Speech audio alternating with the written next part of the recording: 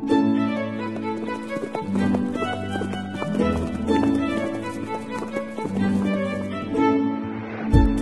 listening to Nick Luck Daily.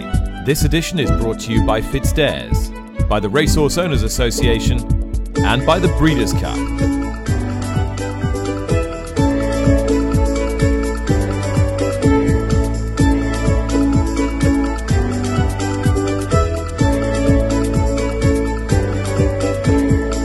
Good morning, welcome to the show. Thanks very much for listening. Once again, it is Monday the 12th of December, and here in the UK and in much of Ireland, we are grinding to a halt. There is no turf racing today, Monday at Market Rasen or nor Plumpton. There is nothing at Catterick nor Wincanton tomorrow. Newbury is just abandoned on Wednesday, and Ascot have just released a tweet about their fixture on Friday and Saturday. There was racing yesterday at Cork. They just about flew the flag over the weekend. And we did see a very impressive performance at short odds from Energumen. And we saw Henry de Bromhead with two very impressive young horses winning in fine style. After which, de Bromhead rather threw oil into the water as regards his stable companion, Honeysuckle, as I welcome in Racing Post writer Lee Mottershead. Lee, that in a moment. First of all, just tell us what Ascot are saying about the prospects of racing this weekend, Friday, The going report that came out from Ascot this morning, read good to firm in places, frozen in places. Frost covers were deployed on shaded areas of the home straight and take-off landings on Wednesday. Ascot put out a tweet as well this morning, I think to try and keep the wider public informed of where things are. The tweet said, "We are working hard to ensure the Howden Christmas racing weekend can go ahead. The recent cold weather and forecast is challenging though, and the track is currently frozen in places with a light covering of snow. Further updates will be provided throughout the week." I think if by some miracle, Nick, Ascot was able to race, we'd be at the moment racing on ground quicker than it was at the controversial November meeting, because we've officially got good to firm in places. But I think it has to be said that the chances of Ascot racing on Friday and Saturday, I think at this stage, look questionable if you're being positive. The forecast for this week remains bitterly cold across the country. And I think if I was a punting man, Nick, I'd say the chances of Honeysuckle running in the Champion Hurdle are greater than Ascot racing on Friday and Saturday, but I very much hope for positive outcomes in both scenarios. So on that point, Lee, was Honeysuckle's trainer Henry de Bromhead just winding us up a bit when he said on Racing TV yesterday that he was seriously considering taking the dual Champion Hurdle heroine back to the Mares' Hurdle in March? What, of course, we don't know at the minute is how serious an option Connections really think it is. Kenny Alexander was saying after Fairyhouse he would be minded to do whatever Henry de Bromhead decided to do. He was even suggesting at that point if they wanted to drop stumps, if Henry thought it was best to drop stumps at that point, they would do. So I think Kenny will listen to Henry. I imagine that what happens in the Irish Champion Hurdle, Nick, will determine everything. If Honeysuckle does what Honeysuckle has done in previous runnings of the Irish Champion Hurdle, I think it is inconceivable that she won't go for the Champion Hurdle, regardless of how impressive Constitution Hill is at Kempton over Christmas.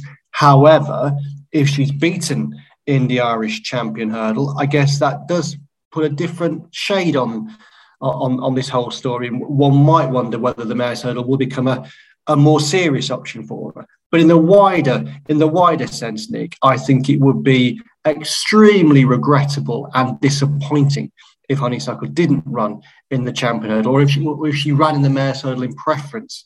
I hope Henry was slightly teasing yesterday. Yes, possibly was. I think he might. I think he might have been a little bit. I think he might have been playing a little bit, because there was just a hint of a smile across his face before he just dropped that. And he's nobody's fool. He knows exactly the kind of reaction. He got it exactly. We've seen the hole and walked straight into it. And the other thing is, if those close to her and others who are huge fans of the horse, ourselves included, are going to say, well, no, she's legit, she's got an amazing career, it's pretty much unimpeachable until the other day, then you can't with the same breath then say, but we're going to run in the lesser race. Did you see Energumen yesterday, and were you impressed, even though he only had to really count around to beat inferiors, particularly as his main market rival rather disappointed? Yeah, I mean, I think he did what you would have expected him to do. Generally, his jumping was very impressive. He put in some great link to some of the fences, a bit dicey too. I've gotten a bit shorter, gotten it close at that one. And I know Willie Mullins was expressing a view after the race about one point when he just thought maybe the horse was thinking a little bit about what he was doing. But I thought overall it was exactly what you'd want to see. He is an immensely talented horse. And there was, I think, if you were someone who's backed him for the Champion Chase anti-post, I don't think you'd have gone away from that race being any less confident. And elsewhere on the card at Cork yesterday, Henry de Bromhead had two very impressive winners, the 3 mile novice hurdle winner Hidden Valley Lake and Arctic Brazil, the maiden hurdle winner, who I thought made a particularly striking impression. And no matter whether horses are bred and owned in Britain, as Arctic Brazil is, they still manage to find their way to the top Irish trainers. Yeah, and that is, I think, the one of the big problems for British jump racing at the moment, or the British jumps trainers at the moment, is that they just are losing the top horses from the top British owners. As you say, this is not a new thing. It's not that the Irish trainers are any better than the British trainers, but if you are getting the best raw material, you're always going to have a better chance of delivering success, and you get a steamroller effect. What are you dreaming of on a cold day like this? Not remaining in the UK, that's for sure. But Derby and Champion Stakes winning rider Richard Kingscote, who's had the season of his life, not resting on his laurels, he's off for sunnier climes, as he announced at the back end of last week. Richard, where are you off to and why? Yeah, so I'm been lucky enough to be offered to go to Gulfstream Park for a bit. So I'm going to look to do a month over there mid-January. Looking forward to it. So what's prompted the decision? There's a whole raft of options for riders in the winter now, both domestically and internationally. What's prompted this one? Yeah, I think I was quite late. If I wanted to do quite a lot of the stints were all sorted. So when this opened up, I was, jumped at it really, and it'd be good for me, for my riding, and for me, I think. So, like you say, it's cold over here. Meetings are getting abandoned. So yeah, I think it'd be a good shot. When you say it'd be good for your riding, what are you trying to develop, do you think? Well, firstly, I let myself get a bit fat the last couple of years, so I think it's a good incentive to get my weight down and get on point for next year, because obviously they ride light in America, which I can do, but I need to get myself sorted. And then also, it's a different style of riding, so I think it can't do me any harm to learn something new and open up a new avenue to my riding. So physical fitness and mental sharpness combined. I must say, I never looked at you last year and thought, oh, look, there's Fatty Kingscote. He's put on a bit of timber. But I guess when you're having to do light weights every day, then your own self-scrutiny is incredibly intense. Yeah, I sort of just let myself get a little bit heavier than I'd ideally like, which has already come down nicely. So yeah, I mean, that's more of a personal preference than anything else. I was fit. It's just something I want to do for next year. So I'm, at peak levels. And given the fact that you've ridden high-profile horses in big races who are likely at some point to have international targets, is that informing it to some extent as well? Just trying to get your eye in on a global stage. I don't think it can do me any harm at all to learn something new, and I've been lucky enough to go to some Breeders' Cups, and it's just more doors, and trying to push my way through a few. Excellent. Well, I hope the trainers are already getting in touch. You sort of announcement half came out back end of last week. Have you had a bit of interest? Yeah, luckily enough, I already had a trainer message me, email me, and the guys at Gulfstream have been really helpful, looking to get me an agent sorted and trying to get me out there, which is great, and I'm really looking forward to it. Well, they'll be lucky to have you. Richard, thanks so much. Thanks, Nick. Richard Kingscote off to sunnier climes, and frankly, who can blame him? And with the prospect of very little racing over the next few days, maybe the next couple of weeks, that will only serve to intensify areas of horse racing debate. Top of the list at the moment, unsurprisingly, the whip reforms, which we spoke about on the podcast last week. Hosted a lengthy debate about this on my Sunday programme on Racing TV yesterday, which included jockey Paddy Brennan, who added his voice to the many voices who are dissatisfied with the rules that are being brought in and when they're being brought in just before Cheltenham, citing an insufficient bedding in period, and a few jockeys now suggesting that their own consultation along the way was inadequate. Lee, your colleague in the Racing Post today, Jonathan Harding, has called for a stronger voice from the Professional Jockeys Association. However, it has to be stated that its own constituent members don't appear to be as one on this issue. As I've mentioned many times, and you'll be sick of by now, I was on the steering group. It was who put forward suggestions to the BHA board for the modification of whip regulations. So, Lee, you've been away for a little bit. What are your observations on this? We know what the new rules are, but what's playing out now? I think what's interesting, Nick, is that this is happening now. We are in mid-December. These revised rules were announced in July. There's a long time between July and December. And I think most people, regardless of where you stand on these revised rules, should find it frustrating that these voices are speaking up now and not in July, or indeed when the process was ongoing. I know you were on the group that came together to look at the situation, and also on that group were Tom Scudamore and PJ McDonald. PJ is the joint president of the Professional Jockeys Association. I was just looking back at my emails, Nick, from the middle of July. And when the revised rules came out, the PJA put out a press release in which they made clear that they were part of this open consultation process. The press release said the PJA have subsequently been skillfully represented on the steering group by Tom Scudamore and PJ McDonald, two highly experienced and well-respected jockeys. Both gave up an enormous amount of their own time in recent months to help maintain the views and experience of UK licensed professional jockeys.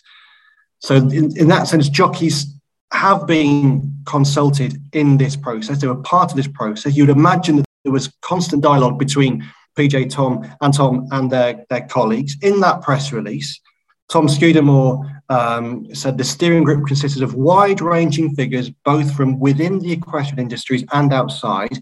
I think the recommendations put forward are welcome and important for the future of British racing. PJ said, after lengthy discussion and debate between all members of the group, I believe we have found a sensible outcome.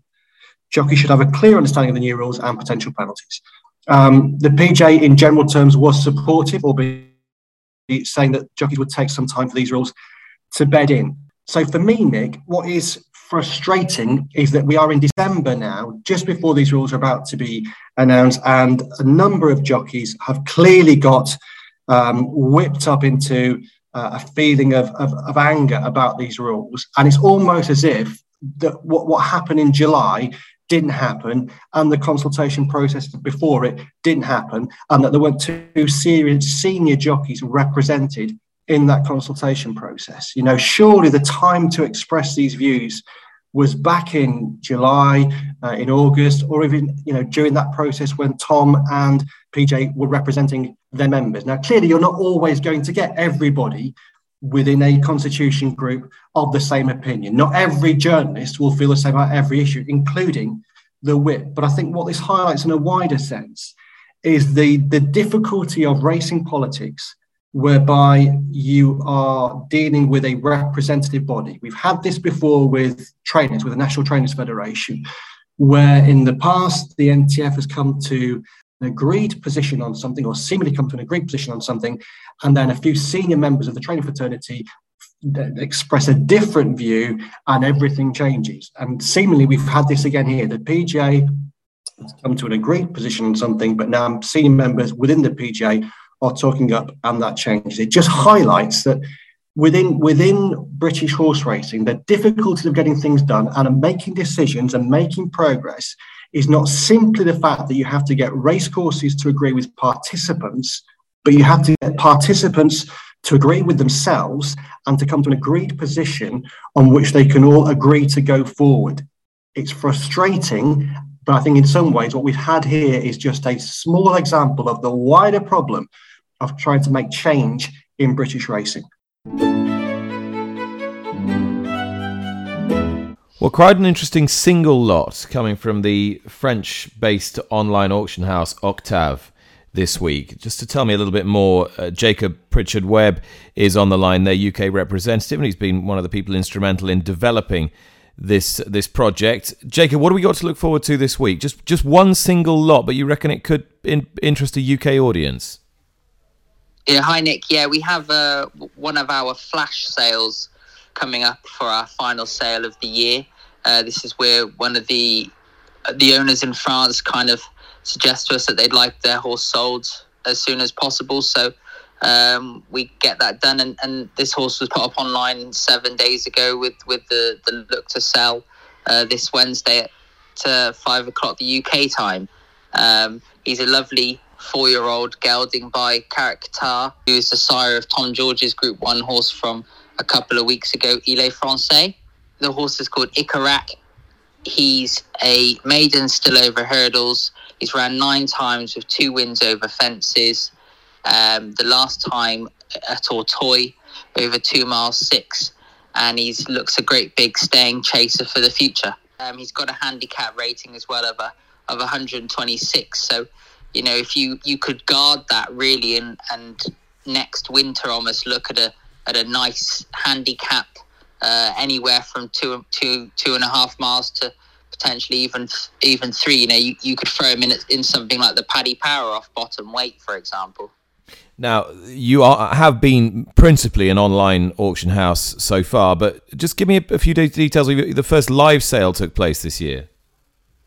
Yeah, so in August, we held our first auction at our base, Harras to Rouge Terre, which is about half an hour away from Argentan racecourse. We had 120 National Hunt horses sold, and this is really an ongoing development by the owners who have been having a trotting sale for the past 6 years, which has just grown and expanded. So they thought, well, as we're selling National Hunt horses, we'd have a live one of that, and it consisted mostly of 2-year-olds, obviously for the French market, and with 3-year-old races in England growing. We thought it was a good idea, and we had yearlings and broodmares as well, and one wild card lot which topped the sale, a 3-year-old who won his bumper called Jackpot de Choiseul, who's now with John McConnell, and he was the sale topper at 200,000. I did see he had an entry at Cheltenham the other day, so they obviously think a lot of him. But it was a really successful sale with a turnover of 1.4 million.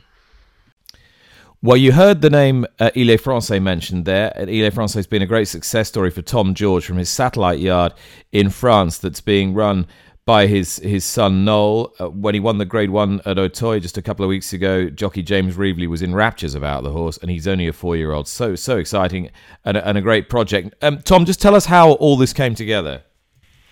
So it's been a long sort of work process. So Noel went to France 3 years ago. We've had a lot of runners there over the last 10 years. And so we now need to take it to the next step. He's got to learn to speak the language and get the trainer's license there. So it's rather just operating in one country. The plan's been for the last few years to have a yard in both countries, which you have to have a full trainer's license over there to do so. To get that, you've got to speak the language and pass the exam. So we're near enough there now. It's been a long old process, but starting to show the rewards, and we're getting some really nice new French horses joining us over there, and a lot of French owners, and it's brought in a whole different avenue of people. And Il Est Français is one of horses arrived amongst them all. We all know it's very difficult to source horses of this caliber wherever you're trying to train in the world. How did you get him? So the main reason behind Ile Francais is that he's bred by one of the biggest breeders in France, Nicolas Lajeunesse, and his family, and he has that name for a very good reason, and he was very passionate about him staying in France and also racing in England. And the opportunity arose, and Richard Kelvin Hughes, who we all know is a big owner in England and also a very big breeder, he also had the passion as well.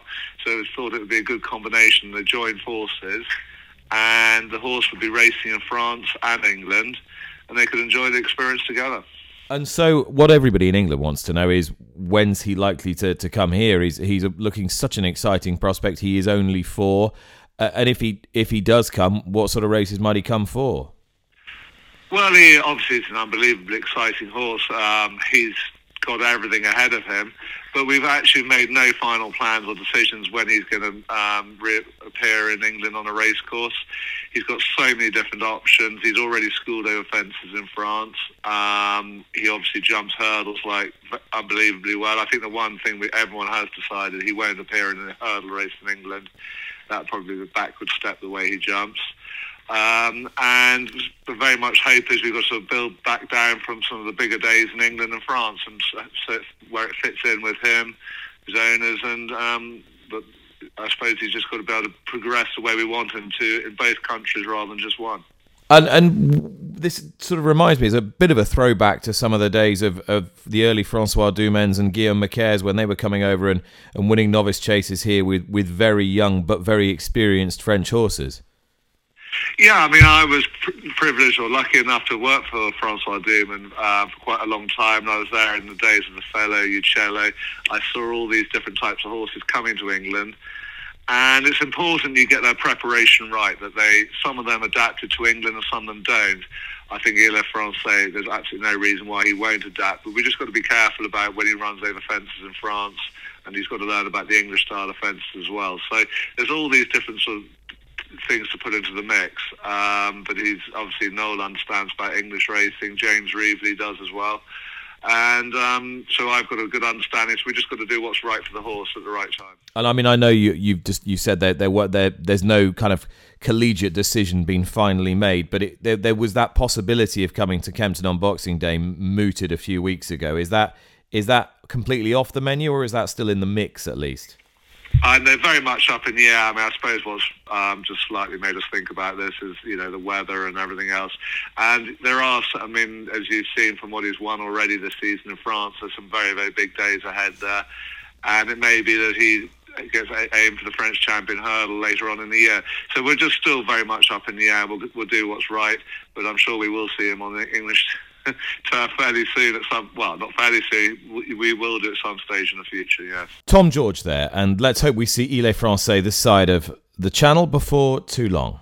Now, the major international story that broke just before the weekend, so not quite in time for our Friday edition, was that Jason Service, the man who famously trained Maximum Security, the horse who was first past the post in the 2019 Kentucky Derby and who won the inaugural edition of the $20 million Saudi Cup, pleaded guilty for his role in acquiring, distributing and directing others to administer performance-enhancing drugs to racehorses.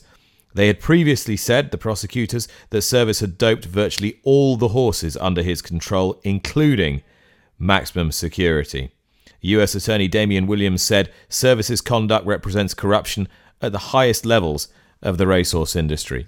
On my racing TV program Luck on Sunday yesterday, I spoke with leading American journalist Alicia Hughes, who's been covering this case since its inception, and she had strong words. Service was, he's part of that large group that had been indicted on the conspiracy to misbrand and, adulterate performance-enhancing drugs. He was basically the last defendant facing charges in that scheme. And so now I believe 21 of the 40 of the 31 have pleaded guilty. And he was actually scheduled to go to trial next month if he didn't take the plea deal where he would have been facing, I believe, up to about 25 years.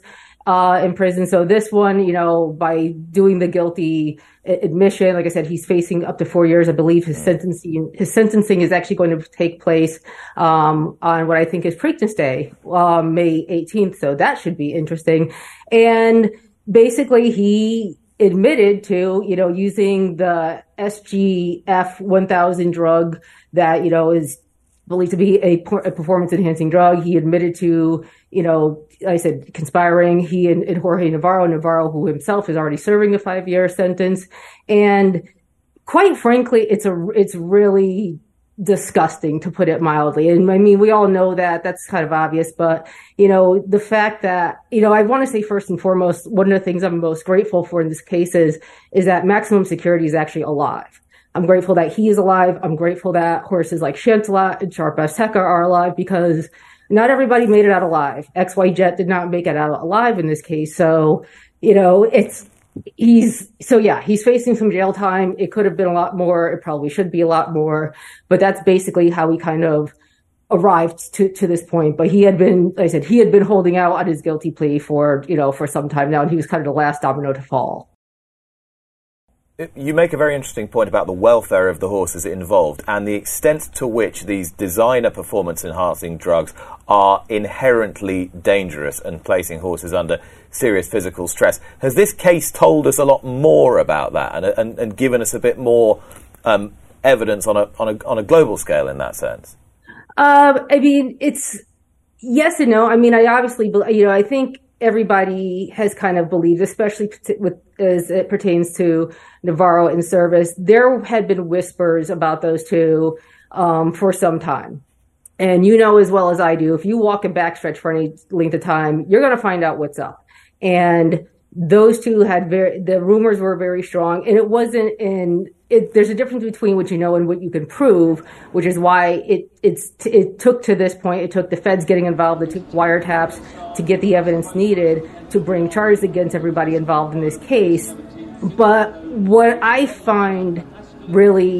really concerning is the fact that, there is a lot of people who failed, a lot of humans who failed these horses across the board. There were some very obvious red flags with both of these trainers with regards to the numbers that they were putting up. And I actually pulled some figures, just so you have, for 2014, just at Monmouth, we're just looking at Monmouth Park, Navarro was winning at 27%, Service 29. 2015, Navarro 26, Service 25. That was 2015. 2016, Navarro 37%, Service 34%. 2017, Navarro 41%, Service 31%. 2018, Navarro 45%, Service 41%. For comparison's sake, just so that anybody doesn't think, well, those are the winning figures of top trainers at meets. For comparison's sake, look at the winning percentages of Todd Pletcher and Chad Brown, who I think most people agree get the best of the best stock. They have 11 Eclipse Awards between them. Their win percentages at Saratoga, probably the most competitive meet in the country, 2016, Chad 24, Todd 21. 2017, Chad 24, Todd 24. 2018, Chad 27, Todd 15. 2019, Chad 23, Todd 18. 2020, Chad 19, Todd 23. So you're telling me, if you're looking at these numbers of what Navarro and Service were doing, specifically just at Monmouth, anybody who claims that they didn't know or that is either lying or was willfully ignorant. And there needs to be some culpability from the top down. Leading US racing journalist Alicia Hughes on the disturbing case of Jason Service, who has pleaded guilty. Now, tidying up our action from Hong Kong over the weekend, the Group 1 races, the Vars went to Damian Lane and Takahisa Tezuka with Win Marilyn. It looked a very winnable race, so it proved. Beat Botanic for Andre Fabre and Glory Vars. Aidan O'Brien Stone Age was a rather one pace and laboured fifth in that race. The Hong Kong Sprint, great result for Richard Gibson, to whom we spoke before the weekend. Wellington roaring back to form in the hands of Ryan Moore, who also took a Group 2 later in the evening. The Hong Kong Mile, California Spangled defeated Golden 60, but Vincent Ho, the rider of the runner-up, vowed to avenge that defeat, and Golden 60 went down only by a neck. Annabelle Neasham's Euro Import Laws of Indices ran a very creditable race in third in that race. And the big race, the most prestigious race, the Longines Hong Kong Cup, went the way of Danny Shum and James McDonald, who was also crowned the best jockey in the world last week on Romantic Warrior, who absolutely bolted up the odds-on favourite and took his career record to 9 wins from 10 starts. That's what happened in Hong Kong. As far as what is continuing or not continuing in the UK, as I speak to you now, there is a further inspection at Wolverhampton to determine whether their all-weather fixture can go ahead today because of the snow and freezing conditions. But the meeting at Lingfield does go ahead, but obviously the roads will be fairly treacherous. It's not always a guarantee, Lee Motter said, that all-weather meetings can go ahead. We know that in these conditions, but there was a curious case at Newcastle on Saturday. Yeah, and that was a highly unusual situation. You had a position whereby ITV, having lost its meetings at Cheltenham and Doncaster, revised its schedules, put in place plans to show 5 races from Newcastle's all-weather fixture, which was called into question only around half an hour before the first race, when jockeys and trainers expressed views that the ground wasn't safe. Deputations went out there, stewards looked to the track, they decided that it wasn't safe to race. But as you say, the racecourse itself had believed the track was safe for racing. The meeting was abandoned again yesterday. Quotes in the Racing Post today from the Arena Racing Company's director of racing, Mark Spencer, who I thought, again, his language was interesting. He was very apologetic for all those who had incurred unnecessary expenses on Saturday. But I thought it was interesting. He didn't say that they believed the track, again, was in an insufficiently good condition to race. He said further inspection early this morning, this was really going to yesterday's meeting, further inspection early this morning alongside BHA Racecourse Inspector, it shows the track is in the same position as yesterday. So not, in their view, necessarily an unraceable situation, but the same as it was on Saturday. Clearly a difficult position, this one. Highly unusual, I think, to have a racecourse expressing a view that a track is fit to race when the participants believe it is not. Ultimately, though, the participants are the ones who are risking their well-being by going out onto the track. So I think if they're not happy with it, it's very hard to justify racing taking place. So I think the right outcome was reached. But what I would say, Nick, is just shows again how precarious a job being clerk of the course can be. 2 weeks ago, I was at Newcastle for the Fighting Fifth, and jockeys were enormously complimentary, as were trainers, to Eloise Crowell, the clerk of the course at Newcastle, having produced a turf racecourse and racing surface that was suitable for high-class horses like Constitution Hill to race on. I remember seeing Nico de Boinville go past Eloise and congratulate her face-to-face on how good a racing surface she had produced. So it is very much a job of ups and downs and highs and lows, and that's become obvious again over the weekend. Lee, do you have a tip for me for today? I do, Nick. I am going to Lingfield because as we speak, it's the only guaranteed meeting taking place. I am directing your listeners to the 12-12. It is a 6 furlong maiden fleece event for 2-year-olds. I have to be honest, I have not been poring over the all-weather form in recent weeks, but I know that Roger Varian is in excellent form, 33% strike rate in the last fortnight. He runs a Cheveley Park filly, Shikova in the 12-12. She's hooded for the first time. I'm sure she's better than she showed first time, but she ran at Ascot on a debut, which suggests they think something of her. And I'm tipping Shikova to win the 12-12 at Lingfield. And if you go in there, wrap up warm. Lee, thank you very much indeed. Thank you very much for listening. That was Monday, December the 12th. Bye-bye.